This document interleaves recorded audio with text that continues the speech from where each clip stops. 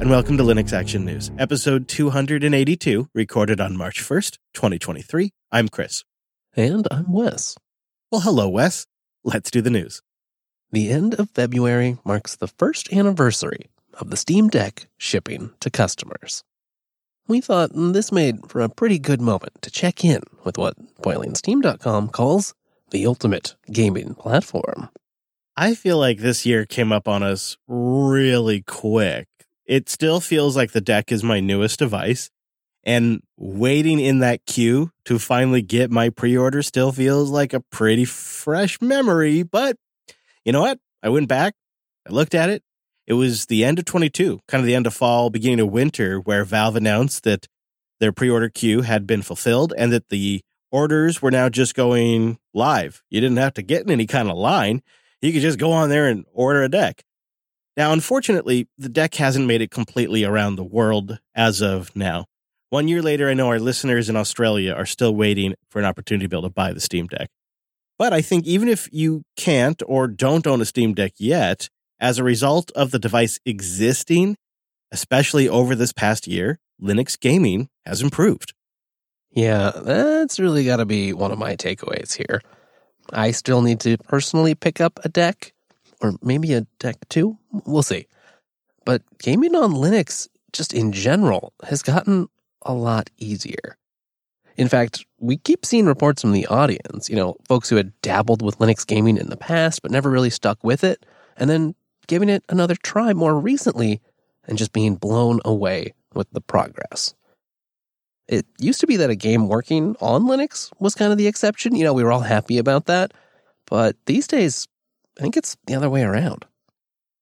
For me, the Steam Deck killed the Nintendo Switch. It's just, if you think about it as a pure gaming device, it's really incredible. You just power it up, you log in, and every PC game you've ever bought ever on Steam is just available.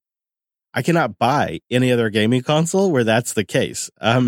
It breaks buying all other consoles, I think. It should be the new standard. You buy the games and then you can put them on any device you want. Right now, if you go buy, say, a Nintendo Switch, you end up spending at least or maybe almost as much as you did in the device just to buy games for the thing, because they're like $60 a pop. So I think having your entire gaming library available to you is a compelling advantage for regular consumers who don't get caught up in the technology. And the fact that the Deck has been executed well, again, I think is also a compelling consumer option. The thing is, for me, and I know a lot of people in our audience, it's also really appealing because it is a pure Linux box. I do get caught up in the technical stuff, and I really like what they've done here. I think the OS is fascinating. And then the fact that Plasma's on there makes it just one of my all-time favorite hardware devices. And, Steam is getting close to 8,000 validated games now for the Deck, with almost 3,000 of those being verified. Sure, there are still some hit and miss results in that bag, but when you think about the number in terms of games being released for a console in its very first year, it's kind of a staggering amount. Yeah, it is. And it's really only possible because Valve invested a decade in building out gaming on Linux, and then they base the Deck on all of that work, and they're using Steam Play as a shim with benefits. It's got to be a combination of long-term thinking and all of that decade of work coming together that delivers results that Nintendo, Sony, or Microsoft could only dream about because they don't have that pipeline. And I agree, Wes. I think the Deck 2 is going to be even more compelling, but I'm pretty happy for a Gen 1 product. Yeah, speaking of competitors and new devices, looking back at the past year, I think it's probably notable that there hasn't been a real competitor that's gotten anywhere close to the Deck in sales or media coverage. I mean, it's, an open sort of device. Companies could have gone wild with this. Now, there are a couple of devices out there, like the GPD or the Neo 2, but I don't know. To me, at least, they don't seem to really be moving the needle and are kind of more expensive in some cases. Yeah, I like the idea that this is a new class of console that maybe we will see some competitors come along that are really worth snatching up. I think the thing that's really hard to compete with, though, is even if they can match it on the hardware, or maybe they could even, leapfrog the hardware. It's not impossible. But they won't have that network effect that Steam and Valve have. And that's going to be tricky. I think as I see this kind of long game playing out, I really think back to that famous quote from Linus. It was almost 9 years ago. I'm on record as saying that maybe Valve will actually save the Linux desktop. And it's actually not because I think games are important. I don't care. I don't play games. I think some people do, so games may be important. But the really important issue is, I guarantee you, Valve will not make 15 different binaries. And I also guarantee you that every single desktop distribution will care about Valve binaries. So the problem is Valve will build everything statically linked and create huge binaries, and that's kind of sad, but it's what you have to do right now. FFmpeg is one of the world's most widely deployed open source projects, and version 6.0 was released this week. Let's celebrate. This is great. FFmpeg is essential software these days. And we have been waiting like nerds for a bit for version 6.0. The project was initially roughly targeting a January-ish release, but I think 6.0 will be worth the wait. It's shipping this week, and I had the opportunity to watch the Fosden presentation before it was released, given by Jean-Baptiste of VLC fame, and what he calls kind of a dual talk. He talks both about FFmpeg 6.0 and about VLC.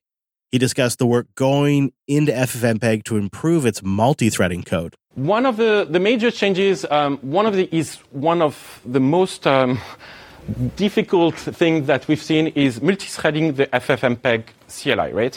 So all those big guys are at YouTube and Vimeo and Facebook and all those providers of FFmpeg nice UIs are basically, one of the things they complain about is the lack of multi-threading and FFmpeg. So they invent a lot of weird frameworks to do that. So there is a lot of work to do that directly inside FFmpeg. It's going to go on for the whole year, I think, for all 2023. But that means that a lot of things will be better for you to use. And of course, when you do that, you need to actually care about thread safety, right? And cleanups. So that's a lot of cleanups. What was done for 5.0 was that the muxes are now in their own threads. There will be more things. The project seems to have internalized that large cloud providers, well, they'll build whatever scaffolding they need to make FFmpeg do what their use cases call for. But it wasn't just the CPU multi-threading that got some work this time around. FFmpeg 6.0 supports encoding acceleration on all major GPUs. One of the things that is important is that you've probably seen that all the big guys building GPUs have now shipped AV1 encoders. So in 6.0, we've got Intel and NVIDIA and AMD, so you can actually encode AV1 in hardware. And that's actually very fast, right? Well, maybe not quite as big as operations like YouTube, but Jupiter Broadcasting actually is a really heavy user of FFmpeg in multiple different ways. And so we always appreciate all those little performance improvements too. It means our episodes get out faster. And it's not all CPUs and GPUs. Actually, while the RISC-V did get some love as well, 6.0 is sporting all of the traditional array of updates you might expect. In terms of actual features, there is, of course, lots of new codecs, lots of new filters. The ones I prefer are the FTR, which is an annoying company who doesn't want us to reverse engineer that. Bonk, APAC, there is a SSIM 360 filter, and some very cool bitstream filter for the DTS to PTS one. Look at that one. It's quite useful. We'll have the entire talk linked in the show notes. Besides FFmpeg, the talk also includes valuable insights into the nature of free software development and a darn neat demonstration of using WebAssembly to run VLC right in the web browser. So check it out. As we mentioned on the show recently, Plasma 527 marked the end of the 5 series. Though, of course, that series will still receive updates for quite a while. But the team is making things official this week by moving the Plasma repos to Qt 6 only. And they do warn, upstream Plasma is going to be broken for a bit. Writing, quote, There will be disruption because of this. While we aim for getting a basic workspace running as soon as possible, non-essential functionality might be broken for a while.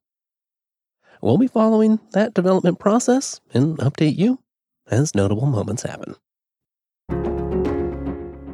Linode.com/LAN. That's where you go to get $100 in 60-day credit on a new account, and it's a great way to support the show while you're checking out fast, reliable cloud hosting with the best support in the business. I'm talking real humans all day, every day. And on top of all that, they have the best performance.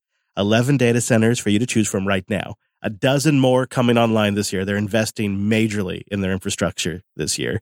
And then there's tons of great features like S3 compatible object storage that is just killer, cloud firewalls that stop bad traffic from ever getting to your rigs, backups that are transparent, easy to understand, and quick to restore, and Kubernetes and Terraform support so you can snap it right into your existing infrastructure if that's what you want to do. I'm encouraging you right here, right now. Treat yourself to something special. Go build something. Go learn something you've wanted to try for a long time. Do it on Linode's dime.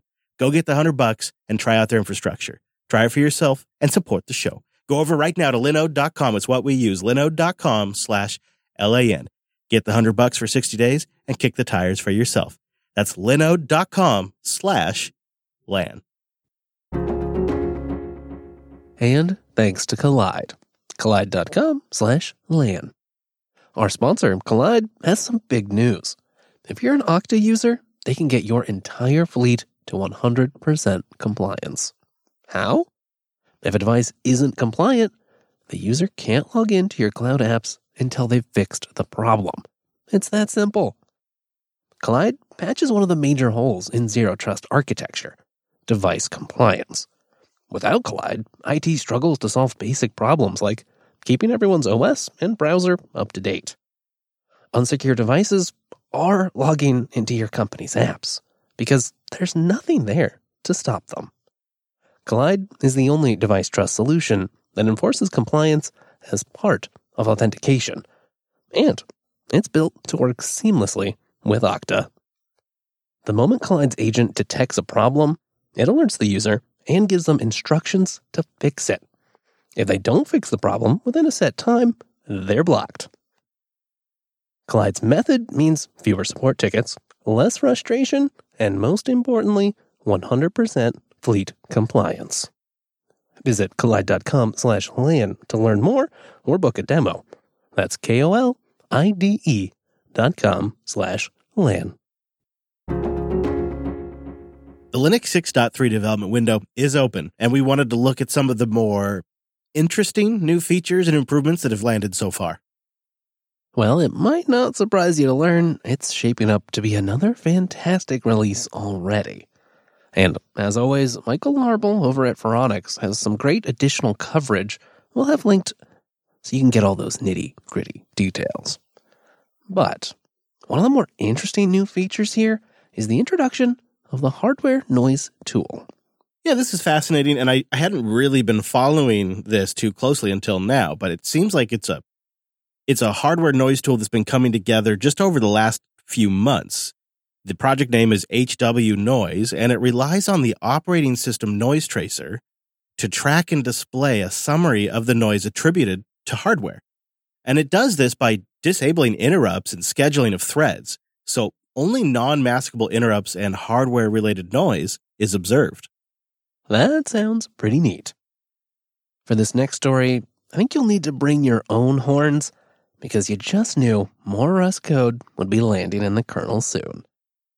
With 6.3, that more Rust code is more groundwork, which, once in place, opens the door for Rust-written kernel modules and drivers to hopefully start getting upstreamed and into a future kernel. Maybe not exciting, but definitely important. I'm not getting my hopes up, Wes, but we could potentially see the very basics of a Rust driver in Linux 6.4 or 6.5. Maybe. We'll see. But it's going to be pretty soon. And, we're always watching for notable file system improvements that are coming your way.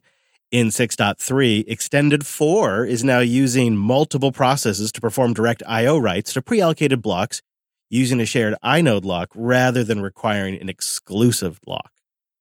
Just this change alone can give you significant performance improvements. And as you might expect, there's also your standard bug fixes and cleanup that are landing for Extended 4 as well. Not to be neglected, we've also seen a big batch of ButterFS updates for Linux 6.3, submitted by SUSE's David Sturba. This includes support for block group allocation class heuristics, which aims to pack files by size, which should help to avoid fragmentation in block groups. There's also another round of improvements and cleanup for ButterFS's native RAID 5 and RAID 6 implementations, much like we recently saw in the just-released Linux 6.2, fairly an area of active effort. Don't sleep on ButterFS. It's getting rapid improvements with every kernel release, and some of them are just performance improvements that you just love to see.